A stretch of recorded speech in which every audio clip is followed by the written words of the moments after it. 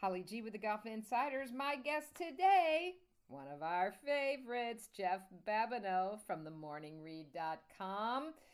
Well, Babs, we're going to your former neighborhood, Boston, TPC Boston. It is time for the FedEx Cup and the PGA Tour playoffs. Can you believe it? 3 more events to go for the end of this crazy wraparound COVID rescheduled season. It's crazy. Give me your take. Well, we got hockey playoffs going on. We got basketball playoffs, and now we have some golf playoffs. So, it's big time up there. A lot of guys got to make some moves that are outside that top 70 that'll move on to next week at the BMW, and then everybody's goal is to get to East Lake and the Tour Championship. So, there's some big names on that outside looking in. Ricky Fowler and Jordan Spieth. Brooks Koepka was outside. He shut it down for the year. His season's over. Some guys that have to play awfully well this week to move on.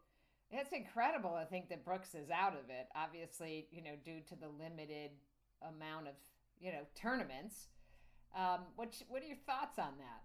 Yeah, he never really got it going, and then his knee was troubling him, and then his hip troubled him a little bit at the PGA.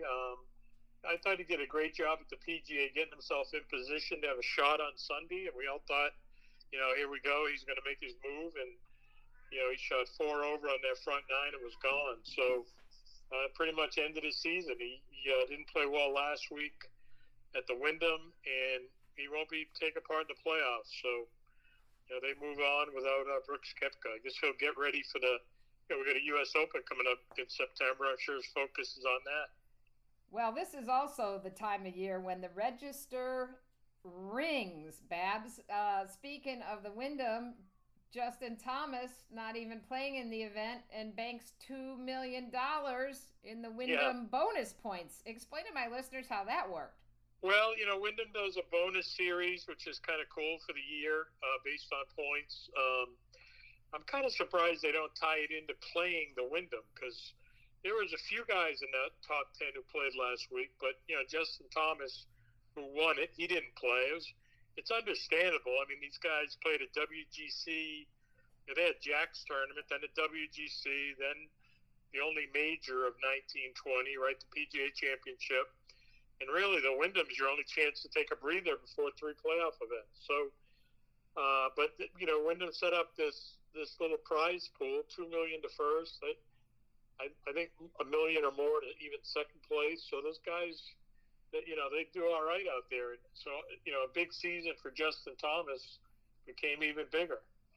Yeah, no doubt about that. Your colleague at the Morning Read, Mike Perky, wrote an interesting piece about the PGA Tour season ending with an asterisk. Surprised there hasn't been a little more chatter about this, just, due to, the playoffs and the, who really is deserving champion during a season in which so many significant tournaments were postponed or outright canceled. What are your thoughts on that? Yeah, it's just where we are, right? It's 2020. It's the baseball's playing a 60-game season, and they're going to crown a World Series champion. That sounds odd to me. Golf missed out on probably 11 events, I think, maybe, or 90 days when those guys were on the sideline, and from the players, and we didn't see action again until June in Fort Worth at the Charles Schwab. I'm looking down the FedEx Cup season standings list. There's a lot of guys with 12 starts, 14 starts, 12 starts. John Rahm, Rory McIlroy, Webb Simpson only made 12 starts. So, there's a bit of an asterisk to everything in 2020, right? But you make do, and you do what you can, and hopefully we'll get 3 good weeks of exciting golf. And those guys are awfully lucky. They're going to play for the full purse. The winner's going to make $15 million. They're playing for big money in the playoff events. So, they're lucky guys. They haven't taken a step back really at all. So, we just hope we get 3 great weeks of the playoffs, and then we still have some majors to look forward to as 2020 ends. So there's a lot of kind of big events left in front of us. So tell my listeners a little bit about TPC Boston, and does this favor a certain type of player? We always talk about that. Is it going to favor a bomber? Is it going to favor a putter? The short game? Yeah, I mean, it came aboard in the early 2000s. I mean, Adam Scott won his first tournament there in 2003 to get it off and running, and it was a Labor Day tradition up in Boston. It was big up there to have. They had some Champions Tour golf, but they really hadn't had much. You don't count Hartford really as being that close to Boston, so they were really without tour golf since probably the old days of Pleasant Valley, right? Right. So it brought a big event there. They had big crowds. The Monday finish was unique. That changed when it moved up. Now Boston alternates with New York every other year for the Northern Trust because there's 3 playoff events, not 4. I mean, I think I'm sad that Boston only gets it every other year and New York only gets it every other year, but I do like the idea of 3 playoff events. So, normally we'd have a Ryder Cup on the back end of this, things like that. So, TPC Boston, it used to favor the Bombers, and Gil Hansen, Brad Faxon went in there, did some tweaks. I think they kind of improved it was an Arnold Palmer original design, and I think they improved things, and they brought the medium length guy more into it. So, you see a good mix of winners. You certainly see your fair share of bombers. We've had Rory and Justin Thomas and Bryson DeChambeau in the last 3 there, but I think the medium length guy still has a shot at that place. Yeah, I saw a story today I couldn't believe. It was, of course, great to see Adam Scott back during the PGA Championship, and his game has certainly been trending up. But I think it was on PGAtour.com. They said that Adam Scott's bag hasn't changed since 2003 at his win at TPC Boston. In today's world, that's remarkable. Oh, I didn't see that story. That's hard to believe. Yeah, it said, I think he'd be playing like old DCI irons, and I think he pretty much. Yeah, I'd have a hard time believing that. Well, they said let's start with the irons. He currently uses the Titleist 680s. I mean, this picture I'm looking at, Babs, is definitely looking circa 2003. I mean, yeah, there are guys who love their old stuff. Tom Lehman used to have the old Victory grip still on there, and which they don't even make, I don't think, anymore. They have to find them in the back of warehouses, Brent Stetic used to use an old TaylorMade driver. There's guys who hold on to stuff. Stenson had that 3-wood that was hard to part from his bag. And remember, Freddie, didn't he steal somebody's wife's club? Yeah, Freddie had a 7-wood in there or something. And yeah, it's some crazy stuff. But so sometimes people like having something like that in the bag. But I got to think, the guys I know at Titleist are.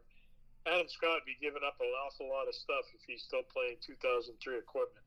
Well, I thought it was a pretty interesting look. To read that one. Look inside the bag. So, looking at the top 10 here in the FedEx Cup standings, Justin Thomas, number 1. Colin Morikawa moved to 2, especially after the win at PGA. Got Webb, who's just having a fantastic year. At number 3, Bryson DeChambeau. Sung J M, who doesn't get a lot of acknowledgement, but my gosh, this kid can play. Yeah. Then we've got Patrick Reed at 6, Daniel Berger, Rory, Brendan Todd, and John Rahm to round out the top 10. What do you see in that group? Yeah, I mean, there's a lot of strength in there. I think Sung J M. He played 23 events, which is more than anyone in that group. Brendan Todd played 22, but I think he did a lot of his damage before the break. He was hot, got a win out there. DeChambeau's been impressive. He's come back all bulked up, and he was right there at the PGA. I expect him to be right there again this week. Last time they played here, he was your champion, and he's certainly longer now. So it's interesting. There's some people in that top 10. Rory McIlroy has won a couple times at TPC Boston. Webb Simpson's won there, played very well there. Justin Thomas has won there. So I think it kind of matches up with a lot of these guys as they try to cement their spot into that, into that top 5 as they go to East Lake. And Bryson said in the week off that he found something. Had some a shake. Yeah, had another shake. But he let a few loose at the PGA in critical moments, and he said he went back through the bag and went through 50 different tick items on his list until he found something that he could make work through his whole bag. It's remarkable how this guy thinks, right? Yeah, he works at it. I mean, I guess it keeps it fresh for him, right? He's always searching for something, some edge. I don't think he was able to really unleash it like he wanted to at the PGA. The rough was up pretty good. It was, it was a 50-50 whether you were going to get a good lie or not, but the bad spots were bad, and I don't think he really could let it go like he wanted to, same as like a Tony Finau. So I think maybe this week you'll see a little bit more of him unleashing it, which is fun. That's going to be good. So, he's interesting. He's got something that he believes in. It's working.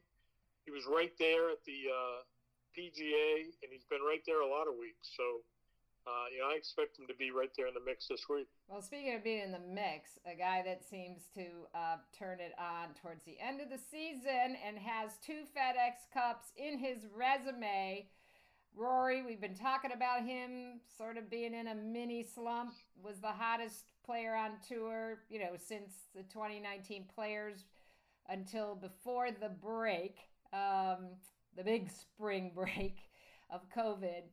Right. What do you think about Rory? Yeah, I mean, he's kind of been really quiet since the restart, hasn't he? He was a top 5 machine. He wasn't always closing, but he was a top 5 machine before the break, and since we've kind of been waiting to see it happen from him, and we just haven't seen it. Just inconsistent. It makes bad holes at the wrong times, and he tries to get some momentum going and gives it back a little bit. But we're going to a place where he's had great success and a time of year that he plays well, and he knows if he goes to East Lake, that's a good thing for him. I mean, since the restart, he hasn't been in the top 10, and before it, he couldn't be out of the top 5. So there's something he's got to find there, and he needs to find it in a hurry. Well, that's what makes this game so interesting, right, Babs? You no doubt seem like you're on top of the world, and certainly the way this number 1 ranking in the world keeps changing back and forth, it really shows us how tough this game is. Babs, I know you got to get back to your Bruins, so who's your pick this week for TPC Boston? My pick is I'm going to go with the guy who's been kind of hot all year and maybe he hasn't got all the accolades he deserves, Webb Simpson. Won there 9 years ago. He's playing great. He's right up there in the mix last week, and he's at a place where he has some good vibes. So I'm going to go with Webb to kind of keep up there and stay in that top 5. All right. Well, it's all good vibes right now on the PGA Tour as we gallop into the end of the season and the PGA Tour playoffs, and then on to New York and the U.S. Open. Babs, thanks so much, and check out themorningread.com. Appreciate your time, my friend. You got it. Anytime, Holly G. Go Bruins. Go Bruins.